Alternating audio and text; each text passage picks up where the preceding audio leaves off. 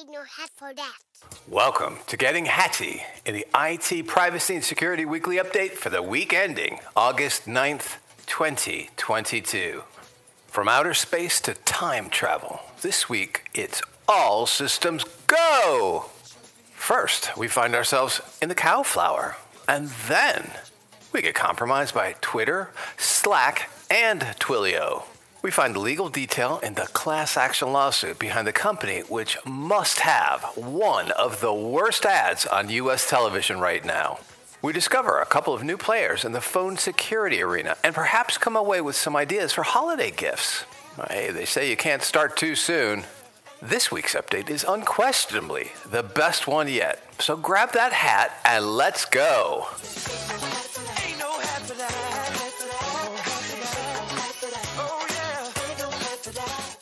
This week, our first story comes to us from The Drive, from outer space. Russian military satellite appears to be stalking a new U.S. spy satellite.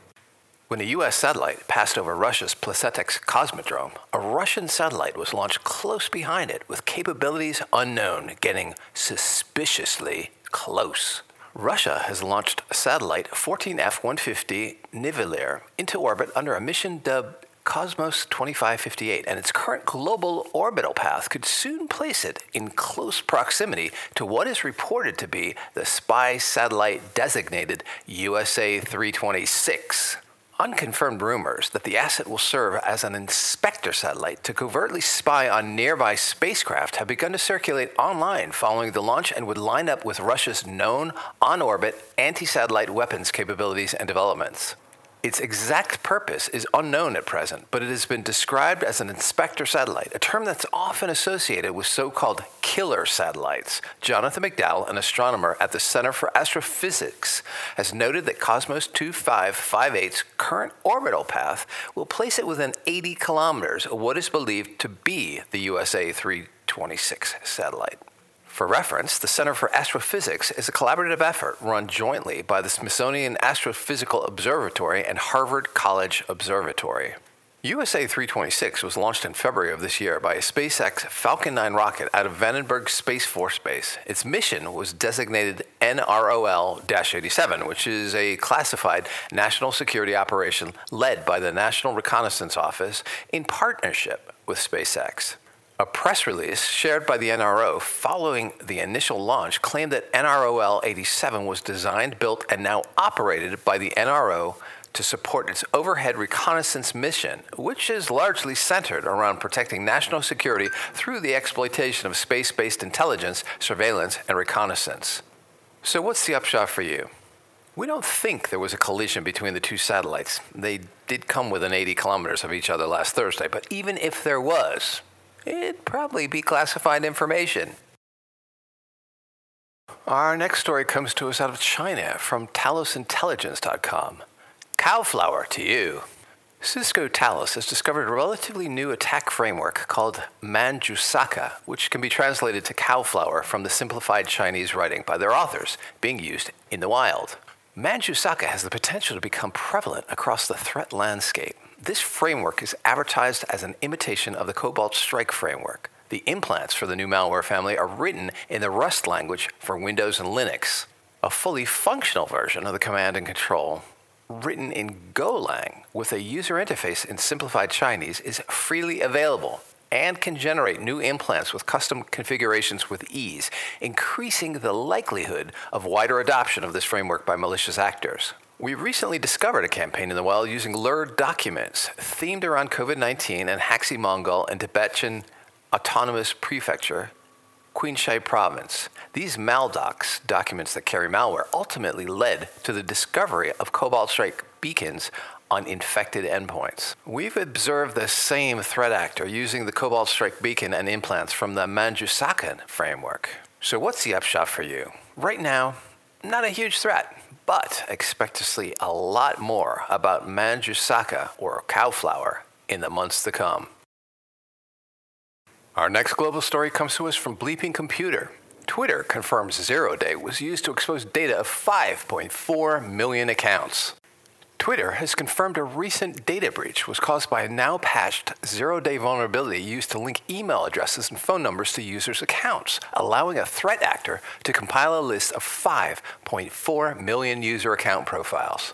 Last month, Bleeping Computer spoke to a threat actor who said that they were able to create a list of 5.4 million Twitter account profiles using a vulnerability on the social media site. This vulnerability allowed anyone to submit an email address or phone number, verify if it was associated with a Twitter account, and to retrieve the associated account ID. The threat actor then used this ID to scrape the public information for the account. So what's the upshot for you?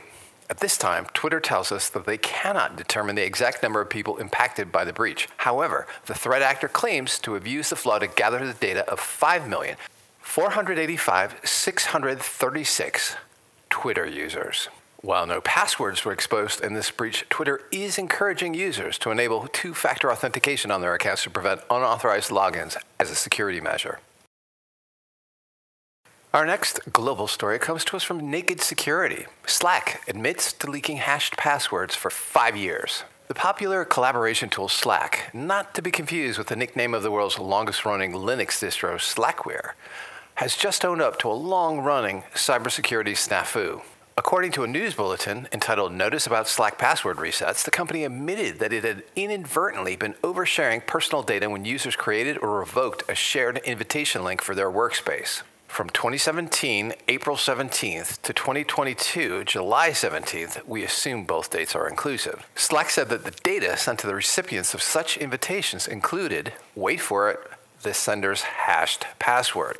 Slack's security advisor doesn't explain the breach very clearly, saying merely that this hashed password was not visible to any Slack clients. Discovering it required an actively monitoring encrypted network traffic coming from Slack's servers. We're guessing that this translates as follows. Most recipients wouldn't have noticed that the data they received included any hashed password information because that information, although included in the network packets sent, was never deliberately displayed to them. And because the data was sent over a TLS connection, eavesdroppers wouldn't have been able to sniff it out along the way because it wouldn't get decrypted until it reached the other end of the connection, or something. So what's the upshot for you? Slack says that about 1 in 200 of its users, about 5%, presumably based on records of how many shared invitation links were generated in the danger period, and that it will be forcing those users to reset their passwords. Our next global incident comes to us from the Twilio blog. Twilio Incident Report, Employee and Customer Account Compromise, August 4th, 2022. Communications giant Twilio has confirmed hackers accessed customer data after successfully tricking employees into handing over their corporate login credentials. The San Francisco-based company, which allows users to build voice and SMS capabilities such as two-factor authentication into the applications, said in a blog post published last Monday, that it became aware that someone gained unauthorized access to information related to some Twilio customer accounts on August 4th. Twilio has more than 150,000 customers, including Facebook and Uber. According to the company, the as-yet unidentified threat actor convinced multiple Twilio employees into handing over their credentials, which allowed access to the company's internal systems. The attack used SMS phishing messages that purported to come from Twilio's IT department, suggesting that the employee's password had expired or that their schedule had changed, and advised the target to log in using a spoofed web address that the attacker controlled. So what's the upshot for you? Smishing is a form of phishing that uses mobile phones as the attack platform. The criminal executes the attack with the intent to gather personal information, including social insurance and/or credit card numbers or others. Smishing is implemented through text messages or SMS, giving the attack name SMIS-shing, text phishing. Our next story comes from us out of the U.S. from KrebsOnSecurity.com. A class action lawsuit targets Experian over account security. A class action lawsuit has been filed against Big Three consumer credit bureau Experian over reports that the company did little to prevent identity thieves from hijacking consumer accounts. The legal filing cites liberally from an investigation Krebs on Security published in July, which found that identity thieves were able to assume control over existing Experian accounts simply by signing up for new accounts using the victim's personal information and a different email address. The lawsuit, filed July 28, 2022 in California's Central District Court argues that Experian's documented practice of allowing the re-registration of accounts without first verifying that the existing account authorized the changes is a violation of the Fair Credit Reporting Act. Most lenders rely on the big three consumer credit reporting bureaus, including Equifax, Experian, and TransUnion, to determine everyone's credit score, fluctuations in which can make or break one's application for a loan or even a job. Last week, the Wall Street Journal broke a story saying Equifax sent lenders incorrect credit scores for millions of consumers this spring. Meanwhile, the credit bureaus keep enjoying record earnings. For its part, Equifax reported a record fourth quarter 2021 revenue of $1.3 billion US. Much of that revenue came from its Workforce Solutions business, which sells information about consumer salary histories to a variety of customers. So what's the upshot for you? Isn't Experian the company that is running the moronic TV ads pushing their phone app in the US right now? Yeah, we think so. We also think these idiots have more capability to wreck people's lives than just about any other type of company in the US, and that they should pay huge fines to anyone who wants them. Our next story out of the US and EU comes to us from Wired, a phone carrier that doesn't track your browsing or location. The new Pretty Good phone privacy service for Android hides the data linking you to your mobile device. As marketers, data brokers, and tech giants endlessly expand their access to individuals' data and movements across the web, tools like VPNs or cookie blockers can feel increasingly feeble and futile. Short of going totally off the grid forever, there are a few options for the average person to meaningfully resist tracking online. Even after coming up with a technical solution last year for how phone carriers could stop automatically collecting users' locations, researchers Bharath Raghavan and Paul Schmidt knew it would be challenging to convince telecoms to implement the change. So, they decided to be the carrier they wanted to see in the world. The result is a new company dubbed Invisive that offers mobile data designed to separate users from specific identifiers so the company can't access or track customers' metadata, location information, or mobile browsing.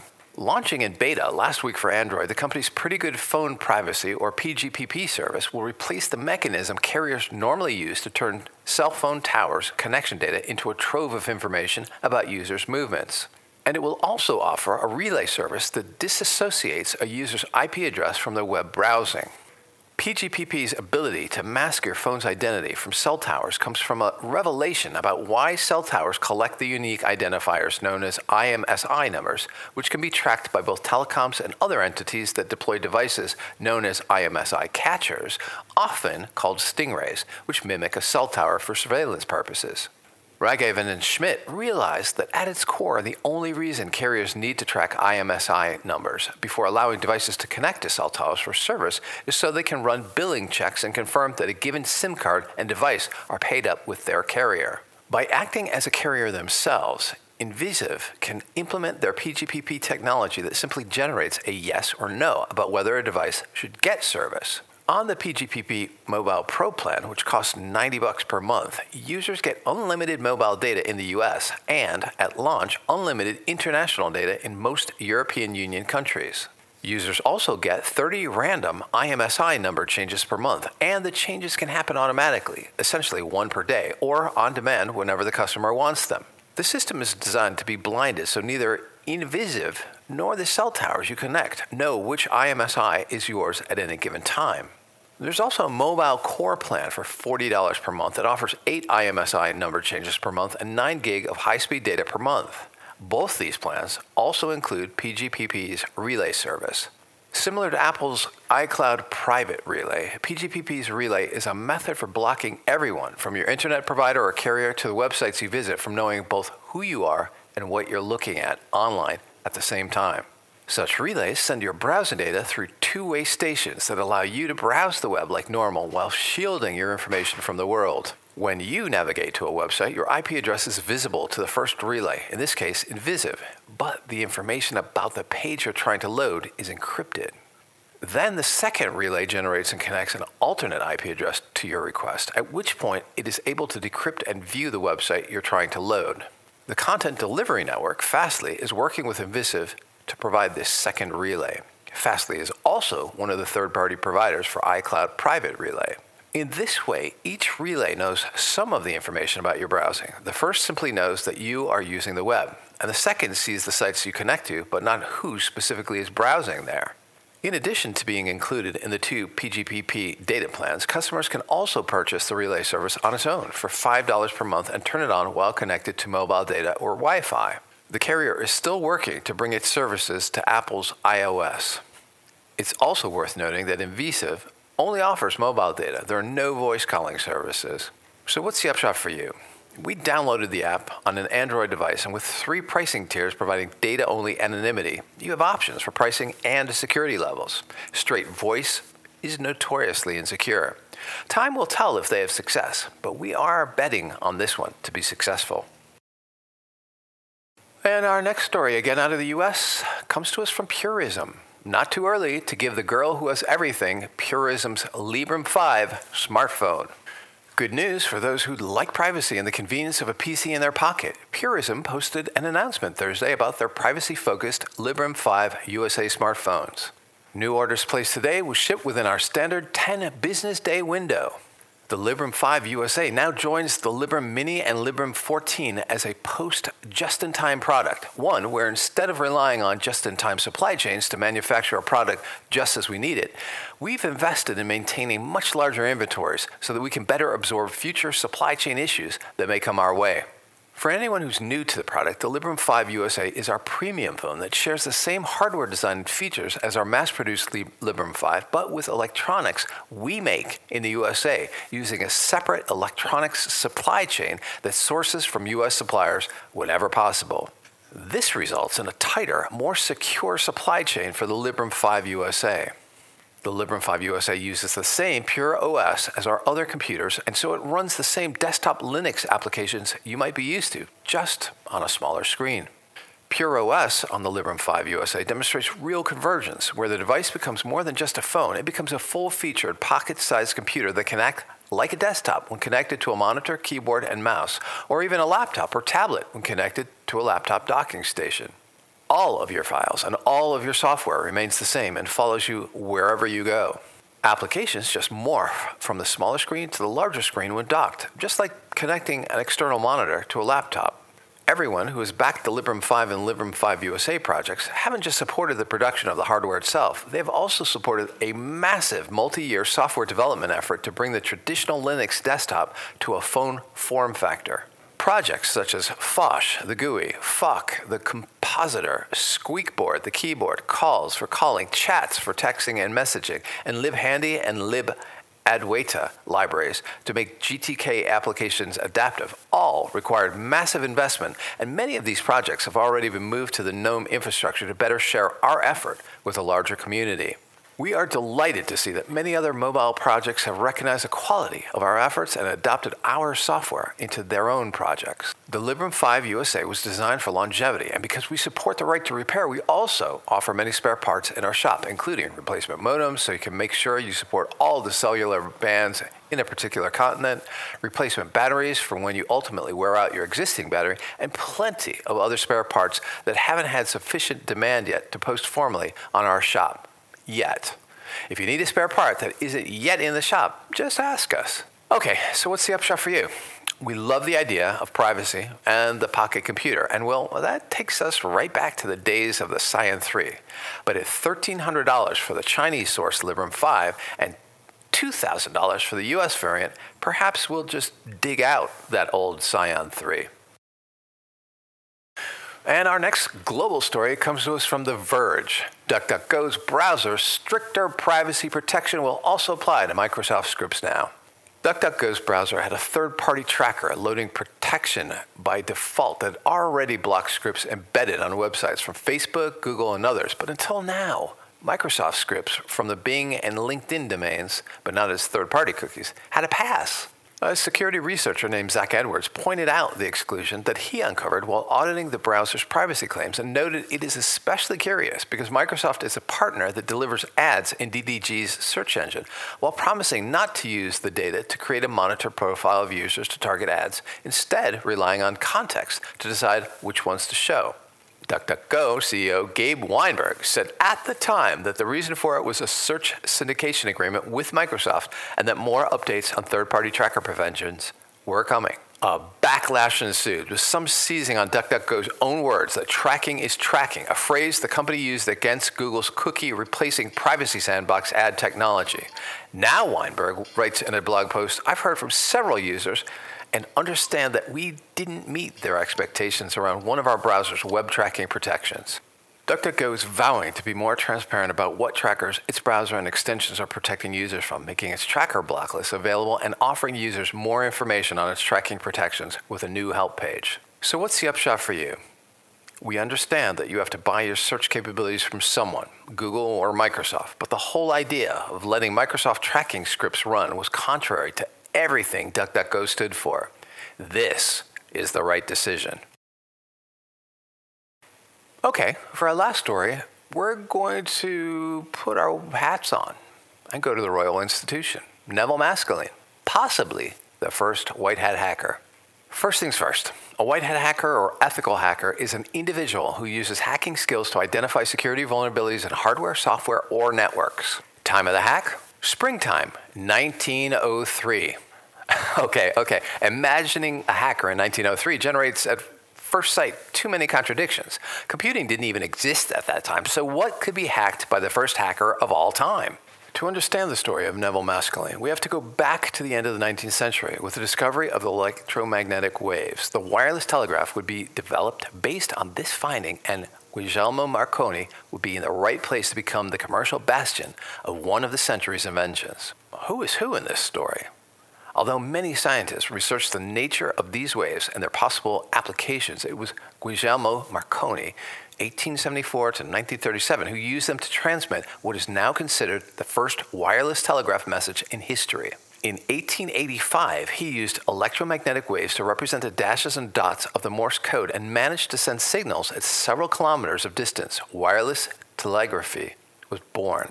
On the other hand, Neville Maskelyne, 1863 to 1924, is an unknown. The descendant of a family of illusionists and inventors, this British magician became interested in wireless technology at the same time as Marconi.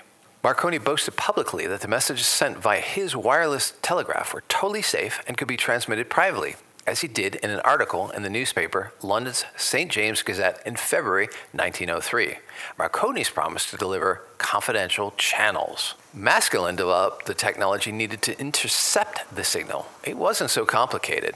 With a rudimentary 50-meter radio antenna, he managed to intercept the message that Marconi's company was then sending to different ships at sea without raising suspicion. At an exhibition of his technology at the Royal Institution, an expectant audience was waiting for a young demonstrator to organize his equipment in the lecture theater when the apparatus suddenly began to tap on a message. To the audience, it sounded just like a rhythmic tapping noise, but to the man overseeing the demonstration and his assistant, it was a clear message and not the one they were expecting.